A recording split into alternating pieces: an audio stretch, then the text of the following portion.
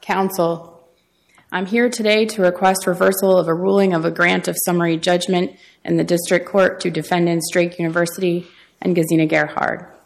The claims plaintiff continues to pursue, as you're likely aware on this appeal, are FMLA discrimination, FMLA retaliation, ADA retaliation, and Iowa Civil Rights Act retaliation.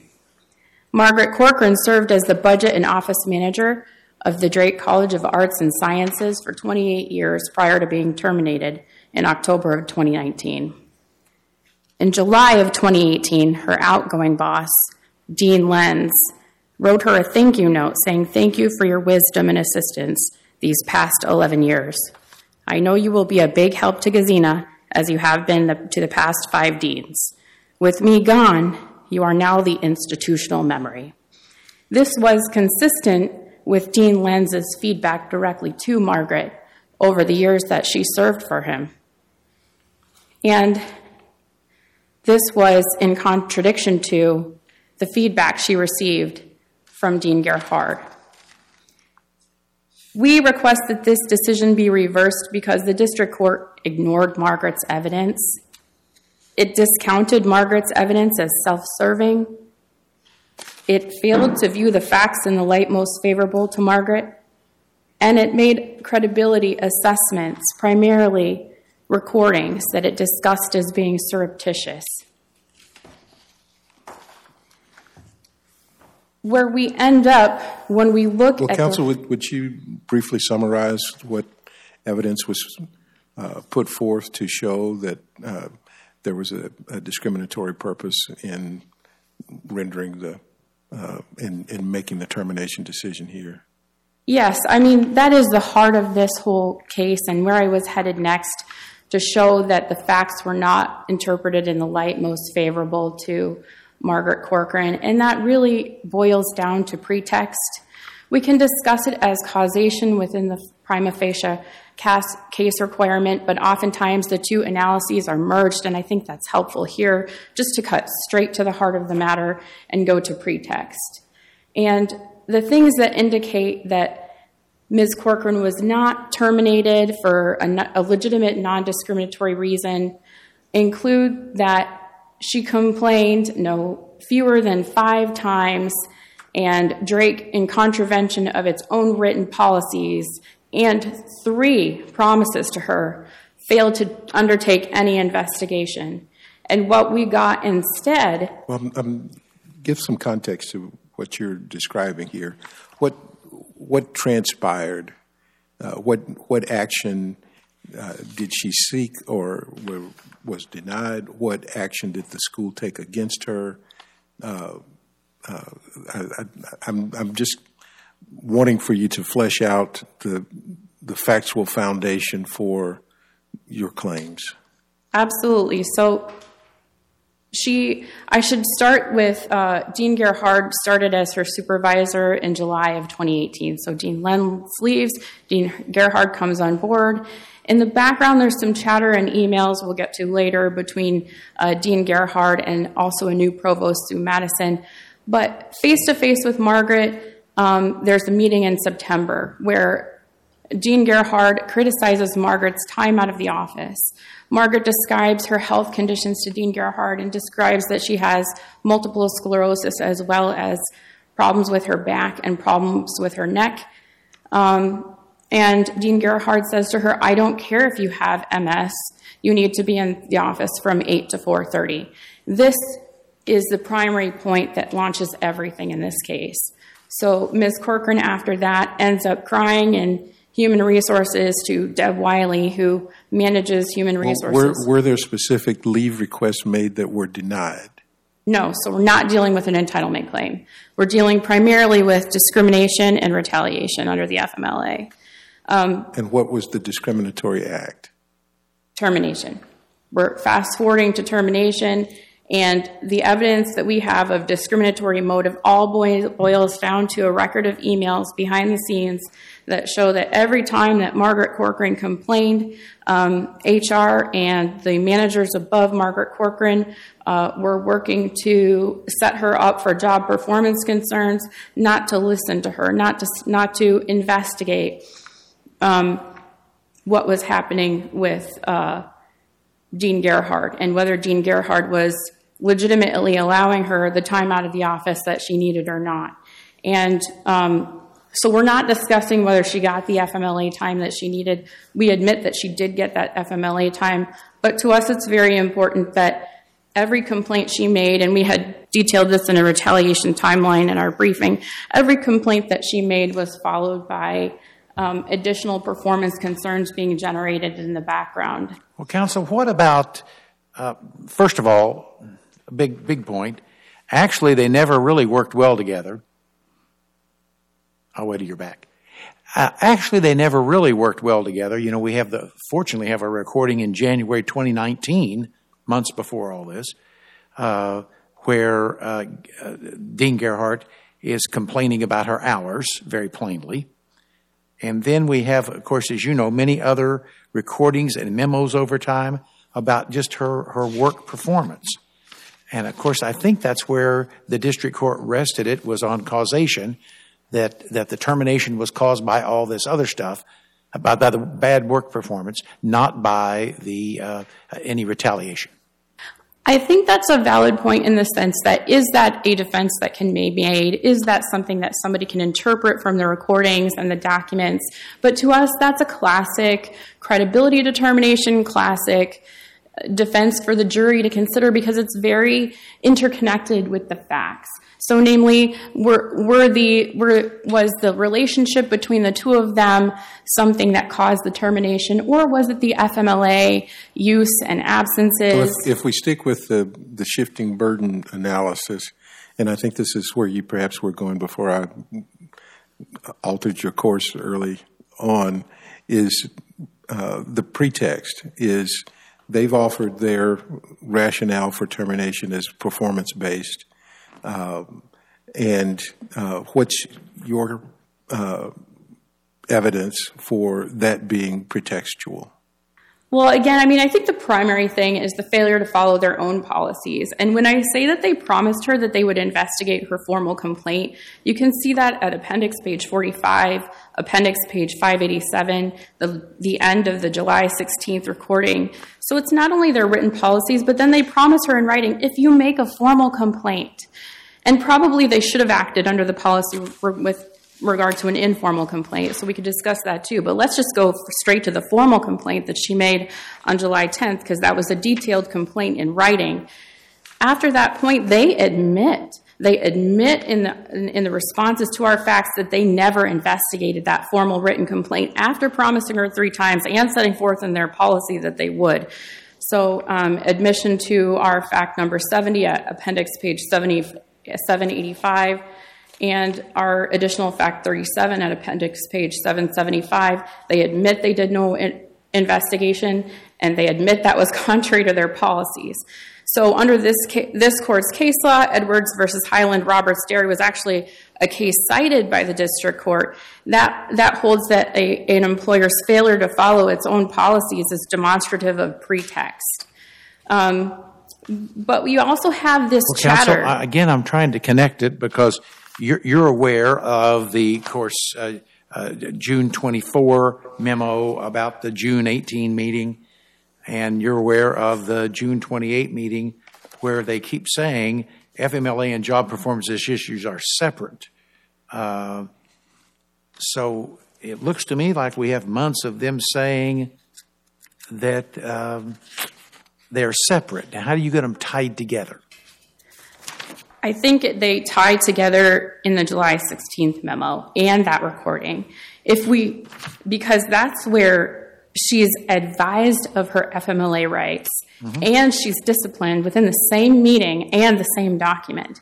And that follows, that July 16th memorandum and meeting follows her July 10th complaint.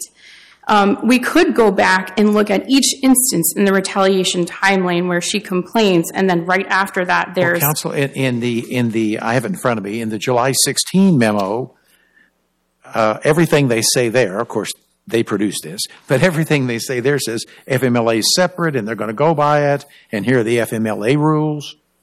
So tell me how that's wrong. And then they have the long plan for improvement, which looks like a normal business plan for improvement.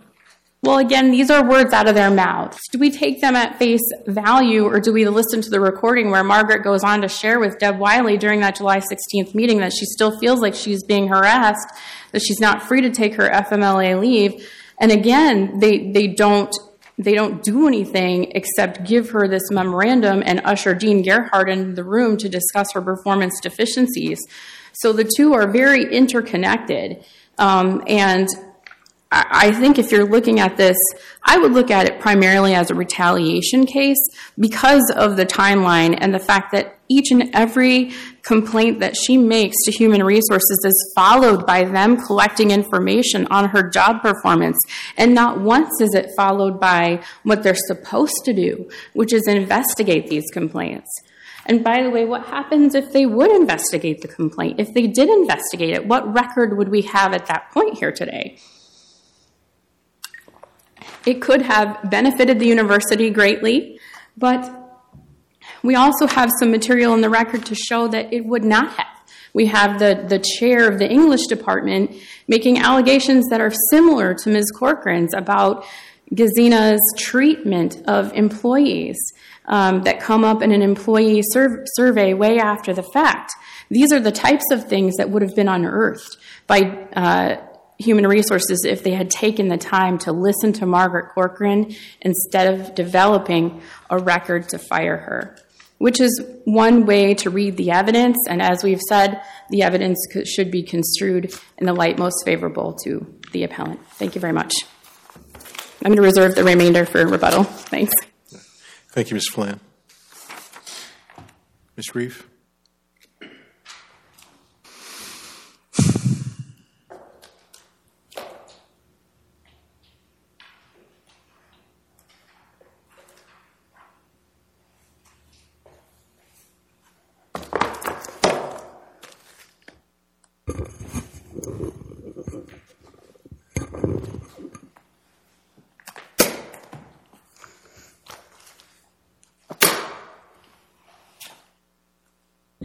Good morning, and may it please the Court.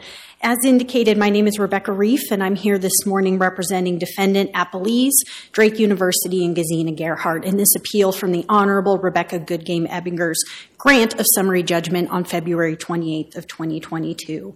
And as noted in the briefing and in the proceedings this morning, it appears Ms. Corkrean only appeals a handful of her claims that were initially raised to the district court, some of which were dismissed at the summary judgment stage, some of which were dismissed by the court on summary judgment. And at this point, the only claims being appealed to this court are retaliation and discrimination under the Family and Medical Leave Act, the FMLA, and retaliation under the Iowa Civil Rights Act and Americans with Disabilities Act. And the reason I think that's important to note is that a lot of the briefing, a lot of the arguments, a lot of the facts raised in the briefing and even in the opening argument this morning may be arguably relevant, related, unrelated to some of these other claims, but we're not arguing about harassment today. We're not arguing about disability discrimination today. Those are claims that were raised and dismissed by the district court and are not on appeal today. So we're only looking at those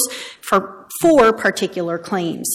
And although Ms. Corkrean may posit that this is a factually complex case in which credibility determinations were made, weighing record evidence is necessary before a jury, it simply is not. And the district court in this case properly exercised well-established precedents in employment discrimination law, both in federal law for the FMLA, state law, the Iowa Civil Rights Act, federal law, the Americans with Disabilities Act, and civil rules of procedure on summary judgment, Rule 56.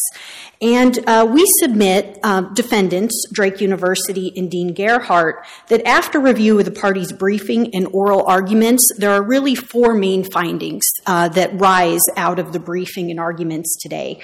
The first is one that was mentioned by Your Honors in the opening argument, which is that only one adverse action is at issue here, and that is the termination of plaintiff Margaret Corkrean on October 6th of 2019. There are not other adverse actions or alleged harassment or hostile work environment at issue in this case.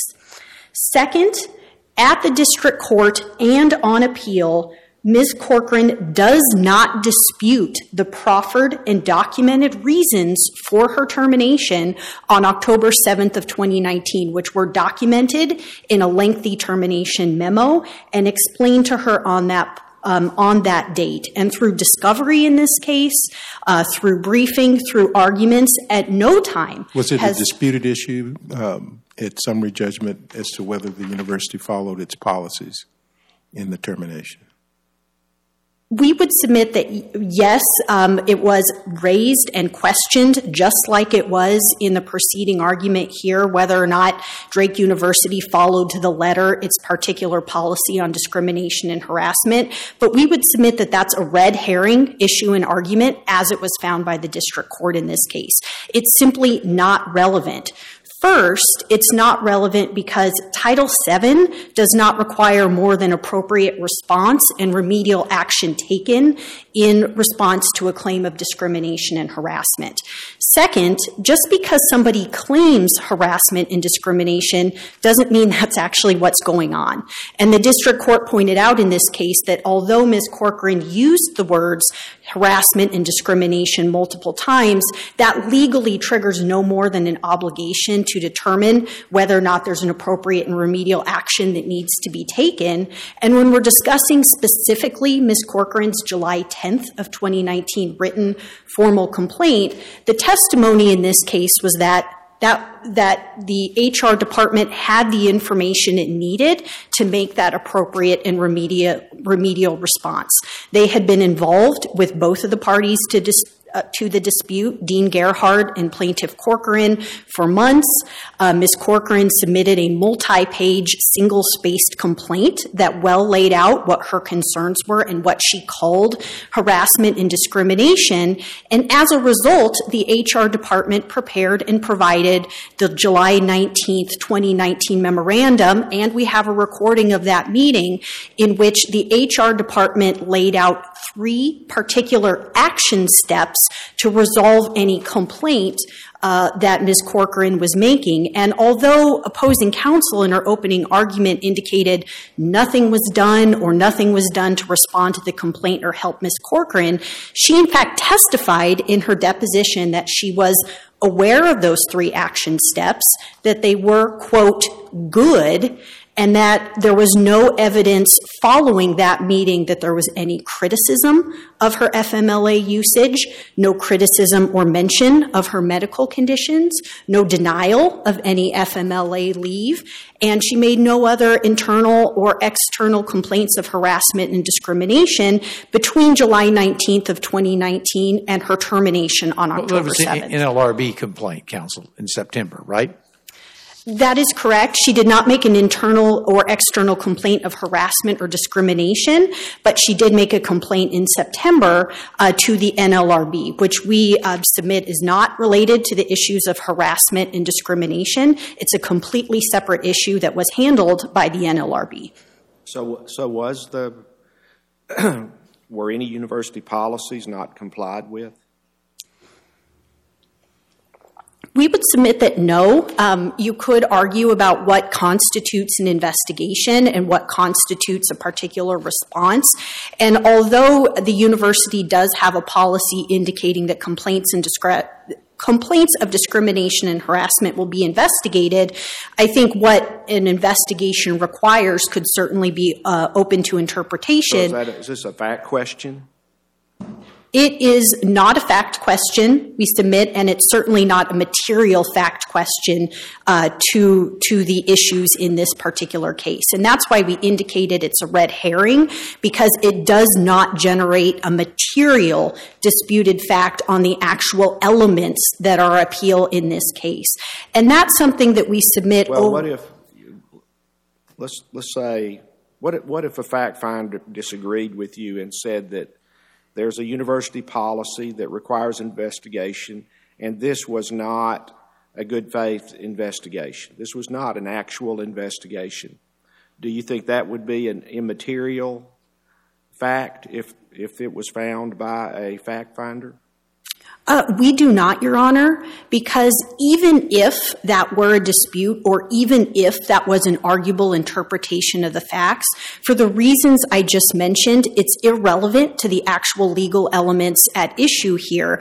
And that's because regardless of whether there was a full-fledged investigation in which different parties were interviewed or different evidence was obtained, the results of the investigation are undisputedly appropriate and remedial and responsive, as I indicated a moment ago. And Ms. Corkrean, in her deposition, agreed that appropriate and remedial action steps were taken, that they were good, and that they were followed essentially until her termination. If the policies were not followed, wouldn't that be, and a fact finder found they were not followed, wouldn't that be evidence of pretext, of the actual reason for the termination? They would not, Your Honor, because the issues that were raised in the complaint and the investigation are wholly unrelated to the single adverse action at issue here, which is the termination from employment. This investigation occurred in July of 2019. Her termination occurred on October 7th of 2019 for completely separate, documented, and legitimate reasons. And also on pretext, which we do want to note, plaintiff did not appeal or address in her initial brief. So we submit the issue of pretext was essentially waived as far as an appeal issue under court precedents. The two are completely unrelated. And under one of this court's decisions, which is Logan v. Liberty Healthcare Corps, it indicates that it actually takes more evidence of pretext than a prima facie case in order to determine whether or not pretext exists, because that evidence is taken in light of the defendant and the employer's proffered reason for the termination. And in this case, the proffered undisputed reason for her termination is that Margaret Corkrean engaged in repeated, unexcused, non-protected attendance issues. So she was not at work, she was absent, she was tardy after she had been warned not to be and indicated in her action plan that she would not be on a going forward basis. That is undisputed. She also continued to make consequential budget, payroll, other types of mistakes in her employment. She has not disputed that was the case. Even in her self-serving affidavit that the district... You said a magic word there, self-serving. Yes. Did the district court use the term self-serving and say she couldn't be believed because they were self-serving? Is the term self-serving in the district court's opinion? That's the factual thing. I don't know. Go ahead. That is a great question. I don't know off the top of my head if that particular phraseology is used. The follow-up is, did she in effect say that? Yes. And what the district court cited to, as we did also in our brief on appeal, is that there's a well-established line of case law that affidavits that are submitted that are, and I'll use the phrase self-serving because that does come out of the case law, are inadmissible to generate a material factual issue with this case. So I did not want to... The United States Supreme Court has reversed decisions cursorily, one paragraph, reversing appellate courts if they say, well, self-serving means we can't believe the plaintiff's arguments. Are you aware of those cases? But proceed if you need to. I couldn't necessarily speak to those in particular, but what I can speak to are the cases that were cited by the district court and also in our briefing on this particular issue of the affidavit. And plaintiff argued that some of these were distinguishable and in Garter Mountain, but we indicate that even if that particular phraseology is concerning, there is strong case law under the Estate of Gray decision we cited from Iowa, as well as Stewart, which is an Eighth Circuit case that indicates a contradictory affidavit rule. Do you know the date of the Stewart case? What was that? Do you know the date of the Stewart case? I have it in my brief, but I didn't jot it down specifically in my notes. I know we did case cite to make sure that all of that was accurate case law, and that is an additional issue with the affidavit that was submitted at the 11th hour in summary judgment by Ms. Corkrean, is that it was contradictory. It was contradictory to some of the evidence in this case, and that also ties into a key issue that plaintiff raised in her opening argument regarding this allegation that the district court made credibility determinations. It did not. And particularly on this issue of audio recordings, just because the district court used the term surreptitious does not mean the district court was making credibility determinations. They're legal in Iowa, right? One-party recordings are legal in Iowa, right? It's a one-party state. You know what I'm referring to? Yes. Okay, proceed. It's not criminally. The district court surreptitious is a little bit misleading when they're legal under state law. Proceed. And they are legal under state law. It's not criminal. There has not been any kind of criminal proceeding for making this recording. Well, it also applies in civil law too, counsel. The recordings. Proceed. Yes. Divorce proceedings. Proceed. And in this case, it was a fact. It was an undisputed fact, and there was testimony from Plaintiff Corkrean that she made these audio recordings. There was testimony from Dean Gerhardt and the others there that they were not aware they were being recorded. Okay. That's not a credibility assessment. That's not a judicial weighing. That's an undisputed fact that one party knew that the recordings were being made and the other did not. And where that became key to the district court is that is, unlike a lot of employment discrimination cases where it's he said, she said regarding what occurred in meetings, in this case we actually have contemporaneous audio recordings of 32 of the one-on-one meetings between Dean Gerhardt and Plaintiff Corkrean, in which Corkrean testified the alleged discrimination, harassment, retaliatory conduct occurred. And nowhere in any of those recordings has Plaintiff Corkrean indicated that the comments or statements or criticisms that she says she endured actually occurred. And so that was not a credibility assessment or judicial assessment. That was pointing out the undisputed facts that these recordings occurred, and what is contained content-wise in the recording is contradictory to plaintiff's claims and contradictory to her affidavit. So in that case, it's not a judicial assessment. It is actually indicating the undisputed facts. And in my last few seconds, I did want to make sure I tied back into your question, Judge Shepard, on the issue of pretext. Because even though we believe it was not properly appealed, just because Drake University may or may not have strictly to the letter followed its policy in investigating her July 29th of 2019 complaint, that is not sufficient evidence of pretext for the termination decision that occurred on October 7th of 2019, and in light of employers' justification that has never been disputed. And while we haven't been able to speak to it specifically, the district court's ruling on a complete lack of causal connection is well established in this case and supported by the evidence, and we respectfully ask this court affirm the district court's grant of summary judgment. Thank you. Thank you, Ms. Reeve.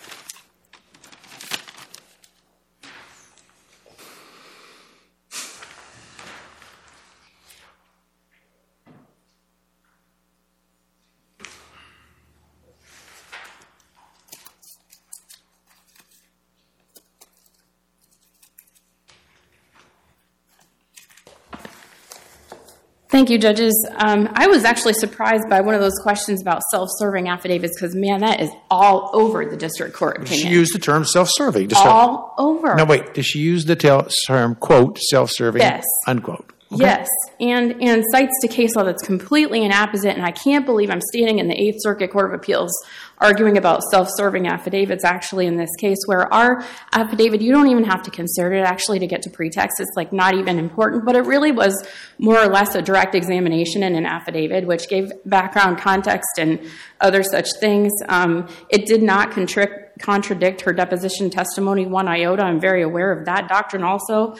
So I can't believe that we're talking about self-serving affidavits because the case law that is cited by the district court in that regard, and she does use that term widely, in addition to calling the recordings surreptitious and saying that we have to analyze the recordings knowing that Margaret knew that she was being recorded and the other parties didn't, which is so clearly a credibility determination.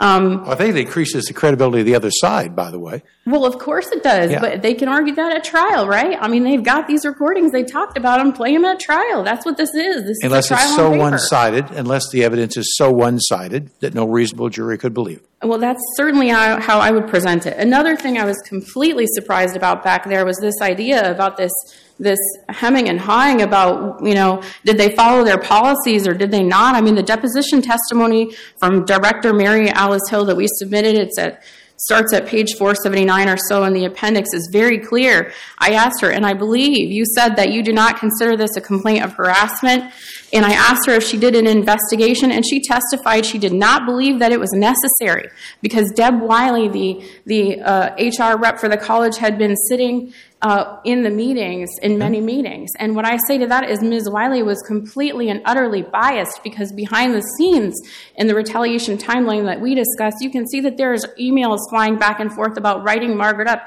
She's an unbiased witness. That's what she is. She did not perform any independent investigation as the policies require. If you'd like to look at those policies, they're at appendix page 529. And of course, from our standpoint, the failure to follow their own policies and promises, by the way, is absolutely not a red herring, but it goes directly to the issue of pretext. The recordings are mentioned again, and there's this idea that you can listen to the recordings and not hear any of the dynamic between the two of them or not hear that it's harassing or discriminatory. I beg to differ, and I would refer the court to the January 3rd recording that Judge Benton asked about earlier. I think there are different interpretations possible from that recording. You can view this as people who just didn't get along, or you can view Dean Gerhardt as asking and challenging Margaret about whether certain of her absences were actually FMLA absences, which, by the way, she does in the emails too. So that does connect things to the FMLA. But there's no mention of FMLA in the January meeting, right? I think there's none, right? time out. I remember it as there's discussion of time out of the office. Yes, a lot. And the purpose that it was tracked, and that there's there's like a yes it is, no it isn't, yes it is, no it isn't, and I believe that referred to FMLA time. Okay. And then there's the July 9th recording that is in fact the impetus. I see I run out of time here. May I finish my thought? Yes. The July 9th recording, that's the impetus for the NLRB complaint, where Dean Gerhardt could be interpreted by some to be harassing, discriminatory, when she instructs Margaret that she should not talk to other people, that it's unprofessional. She's heard she's doing that, and if she does it again, it's going to be on the list. Thank you very much for your time.